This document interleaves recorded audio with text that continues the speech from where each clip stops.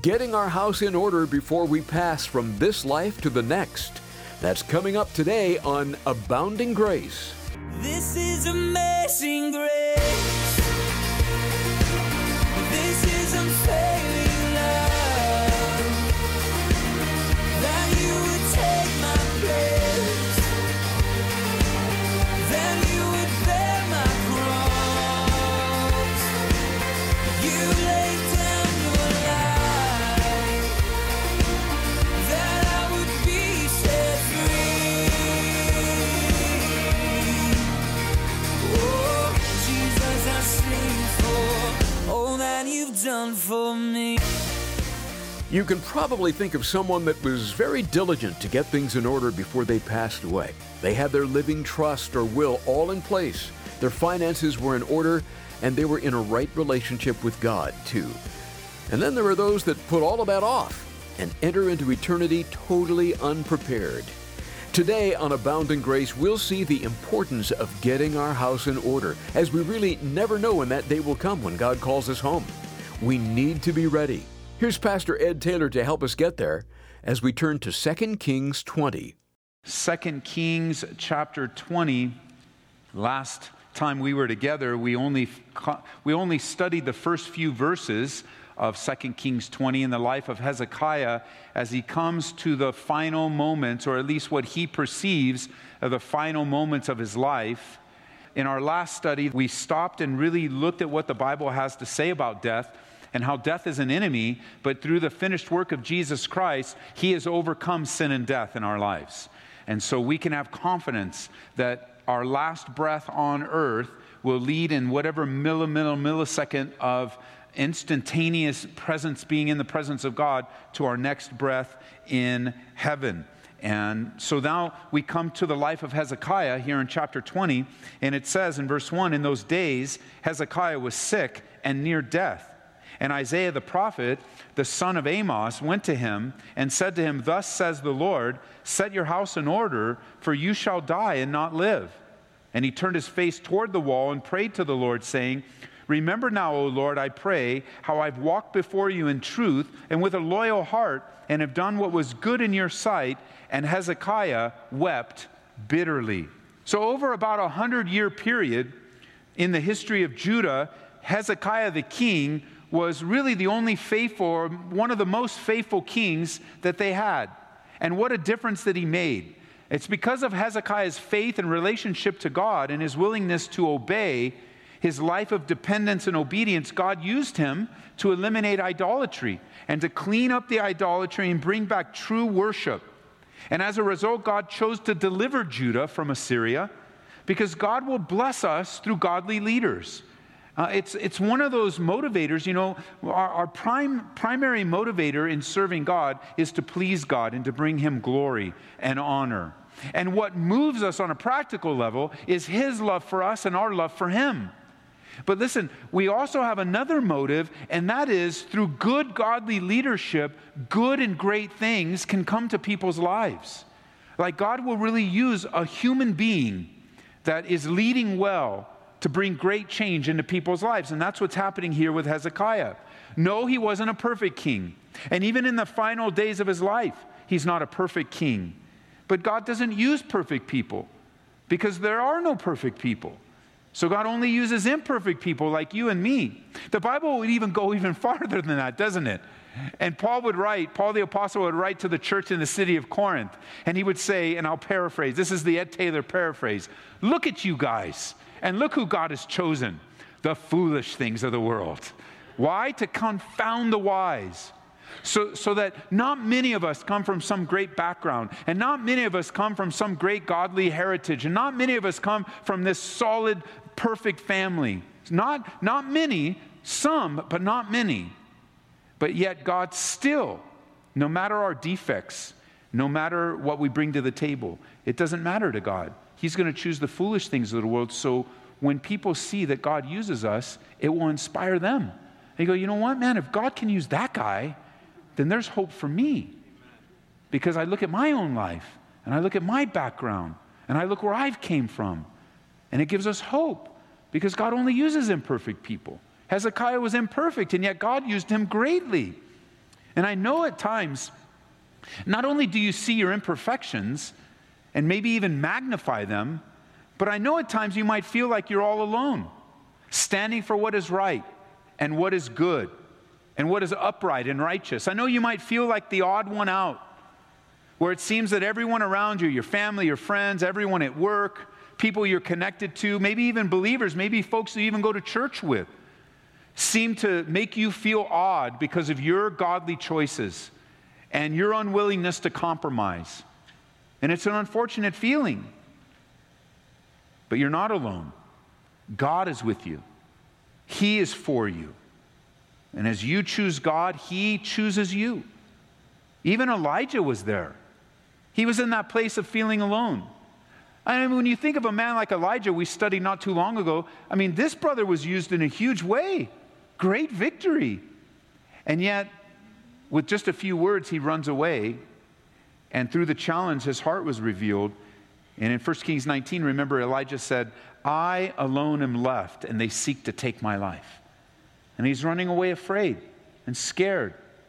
He is expressing emotions like what he was doing wasn't worth it. That what he was doing got him in trouble. And, God, why am I doing this anyway? Everybody's turned against me. I haven't found another believer. Nobody cares. And I feel alone. But remember, you Bible students, you remember God's response. God told him in verse 18, I have reserved 7,000 in Israel, all whose knees have not bowed to Baal, and every mouth that has not kissed him. There are a lot of people following God like you are, even if you feel alone. There are a lot of people choosing in the secret parts of their hearts to follow God with an uncompromising way. And you're not alone, even though you may feel that way. As you survey human history and the followers of God, you'll notice that God has never been without a human witness on the earth. Never. There has never been a time when there wasn't someone on the earth or a small group on the earth. We often refer to that. You might hear this word being used. It's referred to in the Bible as a remnant, a very small group. That while all of the world's going in chaos and everyone's turning their back on God, and even in seasons of history, there'll be those that are so bold to write a book or write a blog or have some television show and boldly proclaim, not only to us, but in God's face, there is no God. God, make sure you know there is no God. Which atheism doesn't make much sense, does it? I don't believe in a God that exists, that doesn't exist, because he has to exist in order for me not to believe in him. It doesn't make any sense.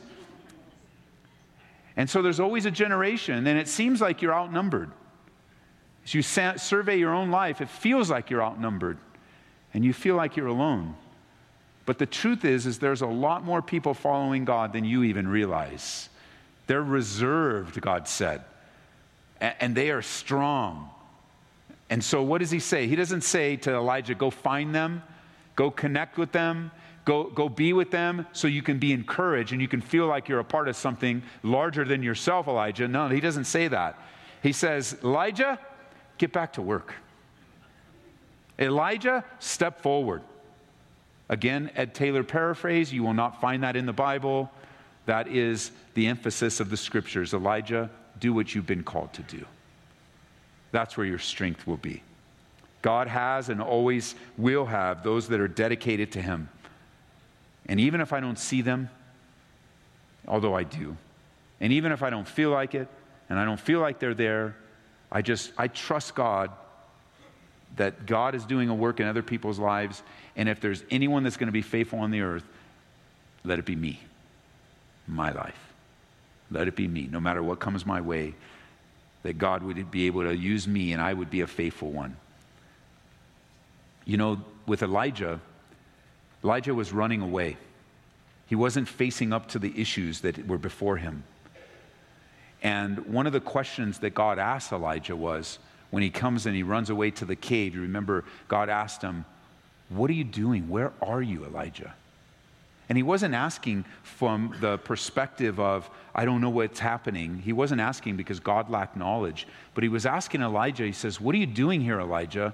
Because it's a good question to ask the person that's running away from their responsibilities, running away from their accountability, running away from the Lord, perhaps. I was just mentioning today, thinking of a person that we've been praying for that seems to be running away quite frequently. And the strange thing is that everywhere that person runs, when they finally stop, you know who they find? Themselves. You're always going to run into yourself when you try to run away from your problems. And the thing about yourself is you take your problems with you. I remember when the kids were growing up, when the boys were working, they would come home and they would tell me about a certain boss or a certain situation. You go, oh, I don't want to work here anymore. I can't stand the so-and-so, and it's such and such, and I think I'll go work somewhere else. And I'm like, well, if that's how you want to solve it, you want to go work somewhere else, you go work somewhere else. But I just want you to know your boss is going to be there too. Like the same person's there, different name, same boss. Because it's not the boss that's really the issue right now. It's what is God wanting to teach you in this situation? What is he wanting to work through in your life? And so it's never wise to run away. You will never be able to run away from your problems. And every time you have an ear toward God, you're going to hear this from God. What are you doing here? What are you doing here? And may the Lord give us the answer. May we find ourselves in a place of saying, I am here, God, by your will. You put me here. You wanted me here. And I'm going to draw on your strength and your resources to persevere here. And so here Hezekiah now. As we come to Hezekiah, he's not alone.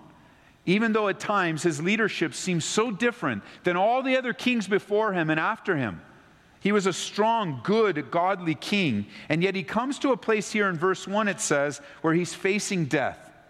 Which is going to be true for each one of us at some time in our lives. We will all face death. And only one life will soon be passed. And only what's done for Jesus Christ will last. Only what's invested in eternity will outlast us. Hezekiah comes to this place, notice it says, back in chapter 20, it says, in those days. In those days. Which days were these? Well, these were the days of victory. These were the days of strength. These were the days of God's faithfulness in his life. In some of the best days of Hezekiah's life, in some of the best days he's ever experienced, he got sick and was close to death. You know, it reminds me that even in times where the Lord's blessing and where you're making progress and great things are happening, godly men and godly women are not immune to sickness and disease. We all face it. Sometimes God will even use that sickness in our lives for his great glory.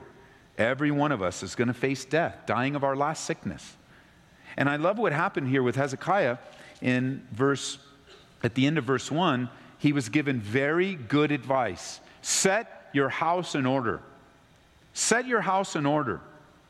These are wise words as we learned last time we were together. Please don't wait until you become very ill, church, to put your house in order. Would you please do it now? Will you please put things into a will? Will you please, if you need to, set up a trust? Will you please get the medical directives and the power of attorneys done now? Please don't wait till it's too late or where you're unable to do it. Do it now. And there was never more of an urgency for me to do this in all my ministry until after what happened with my son. And watching what happened to my son without the right paperwork in order, and the kind of division that was created and the difficulties that were there. Listen, I can't tell you strong enough. Just Ed Taylor, just me, your friend. Get your house in order in the paperwork realm. Hey, get your house in order in the spiritual realm. Take care of what's necessary in the spiritual realm. Remember, when judgment comes, judgment begins where? In the house of the Lord. And so I believe this is an encouragement to Hezekiah, a command to Hezekiah to get every facet of his life in order, to be ready, to set things up for after you're gone. Don't just leave it to everyone after you're gone. It's much more difficult that way. Trust me. It's much more difficult if things aren't set up with what you think and what you want now. Set your house in order, because none of us really expect to get sick and ill. None of us expect to die. And so what do? We put things off. And may the Lord grant us the strength to no longer put off those things that need to be done today. We don't have forever. So let's get things in order spiritually. Let's get things in order relationally. Let's get things in order legally where necessary so that those that are around us can get our full attention. And get things in order. Sometimes even some people put off getting their relationship with God. They keep putting it off and putting it off. And God will send yet another pastor into your life like he is right now, saying, it's time to get your house in order. What have you done to forgive your sin? What are you currently doing in your life today in preparing yourself to meet your Maker? How are you covering and removing the pain and penalty of your sin from your life? Well, you know what? I'll maybe next week, maybe next month. You know, I'm a person that likes to learn. I'm a person that likes to study. I'm a person that likes more information. So when I think I have the right information, then I'll make a decision. But the Bible says that today is the day of salvation, that this is the time, that it's not necessary that you have a theological understanding of all the different nuances of every single word in the Bible, Greek, Hebrew, Aramaic. And like some of you are like, what? The Bible, Aramaic, Greek, what is all? Yeah, you don't even need to understand that. Although, now you know, the Bible was written in 3 languages. Old Testament, Hebrew, and a portion in Aramaic. New Testament was written in Greek. But that doesn't save you. Owning a Bible doesn't save you. It's maybe getting you closer than not having a Bible, but here's what saves. Jesus said, unless a man is born again, he will not see the kingdom of heaven. And that tells you and me, because even the guy that was asking this question, he was a very smart religious man, a person we would call today a pastor or even a priest. He was a high-level, super smart, dedicated his life to studying the Bible all day, every day for his entire life. And yet inside of him, the emptiness of his life caused him to come to Jesus and say, I know you're a good man, but I don't understand. And the answer from Jesus was, look, you got to be born again. And so what was his response? His response was, do I need to climb back into my mother's womb? Because he was only think of it in relationship to the conversation. But Jesus was speaking to his heart and saying, what you're asking, you are not able to perform. What you're asking me about is not within your ability. He was saying to this religious leader, like he's saying to you today, you cannot do anything in your life to take away the pain and the guilt and the penalty of the sin of your life. You can do nothing. It would be like you climbing back into your mother's womb. It's impossible. It's not possible. It is not humanly possible to be born again from your mother as an adult or any other age. And so Jesus was speaking not to a physical birth, but to a spiritual birth. So that the forgiveness of sins only comes from God and not from man, not from church, not from a pastor. But the big barrier between you and God is not that forgiveness is available. That's not really the big barrier. The big barrier between you and God is your unwillingness to admit that you've sinned. Not that you've made mistakes. I met a lot of people that say, I made mistakes, Ed. I'm not a perfect person. I make mistakes all the time. I know it sounds a little bit nicer when you say you make mistakes, doesn't it? Because after all, we all make mistakes. If I put a bumper sticker out that said, we're all making mistakes, it would sell out. Of course, we all make mistakes. But what you call mistakes, the Bible calls sin. And sin is not merely a mistake. It is not merely a moral failure. It is an affront to the holiness and perfection and righteousness of God. So that little lie that you told someone that you go, haha, it was just a little lie. Well, maybe that friend that you lied to forgave you, but did you ask God for his forgiveness for that lie? God didn't create you to lie. And you go, well, what do you mean, Ed? Well, think about it this way. Have you ever had a relationship that was broken because someone lied to you? They were dishonest to you? Think for a moment how that made you feel. You gave them your trust. You entrusted your life to them. You entrusted your money to them. You entrusted perhaps even in a personal relationship. And yet, because of their dishonesty, the friendship, the relationship's broken off. It's a very painful thing, lies.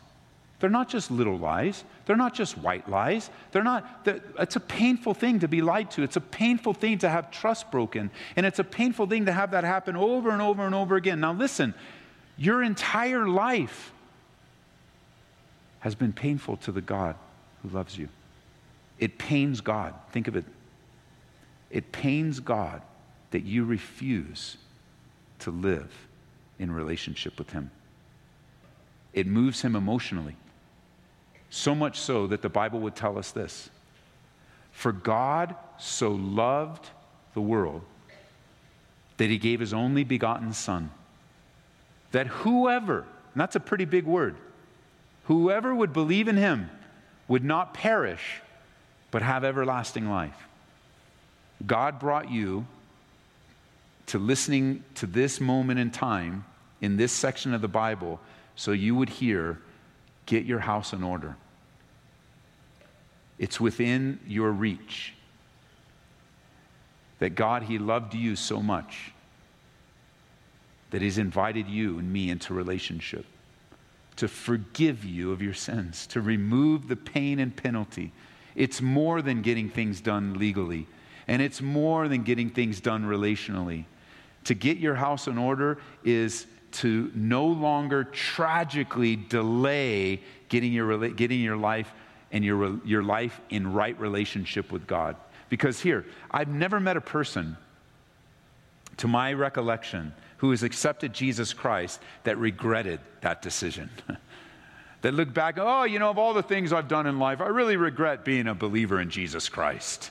I haven't met the person. I think we've all met folks, though, along the way that have regretted the fact that they waited so long to surrender their lives. I've met a few that were saved much later in life. And we praise God for that. It's never too late. But when you begin to speak with them, they regret that they didn't believe in Jesus Christ earlier. That it wasn't as a youth, or they didn't believe in high school, because you can look back and you go, if I was just following the Lord back then, I would have avoided that pain. And if I was just living for Jesus then, I wouldn't have gone into that. I wouldn't have caused so much pain to other people. I wouldn't have been so suicidal. I wouldn't have felt like I was, you can look back and you go, man, I wish I would have got saved earlier. I wish I would have, I could have avoided so much. And it's a loaded question, really, when somebody asks you, if you can go back in anything in life, would you change anything? It's really a loaded question, because the answer is yes and no. Because the way the question goes, if you changed something in the past, you wouldn't be living today. Well, listen, I would love to change a lot in my past and still end up where I am today. So that's always my answer. Says, of course I would want to avoid the sin. Of course I want to avoid hurting people. Of course I want to avoid the time that of course. And yet at the same time, I recognize that God used all those things and worked them together for the good.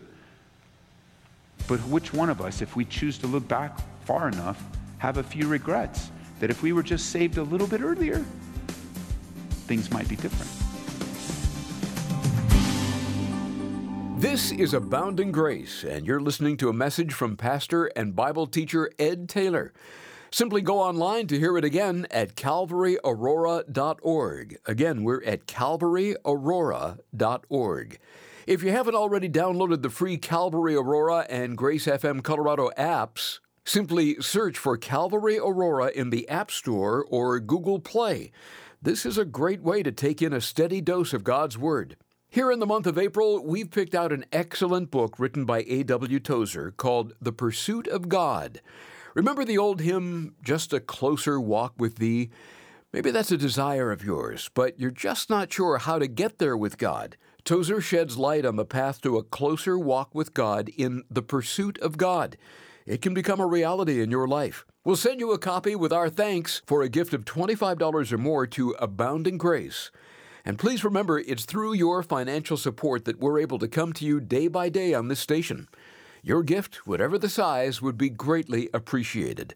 Reach us toll-free at 877-30-GRACE or go online to calvaryaurora.org.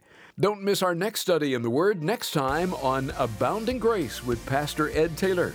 May God richly bless you with His abounding grace. This is amazing grace. This is unfailing love. That you would take my place. That you would bear my cross. You laid down your life. That I would be set free. Oh, Jesus, I sing for all that you've done for me. Abounding Grace with Pastor Ed Taylor is brought to you by Calvary Church, Colorado.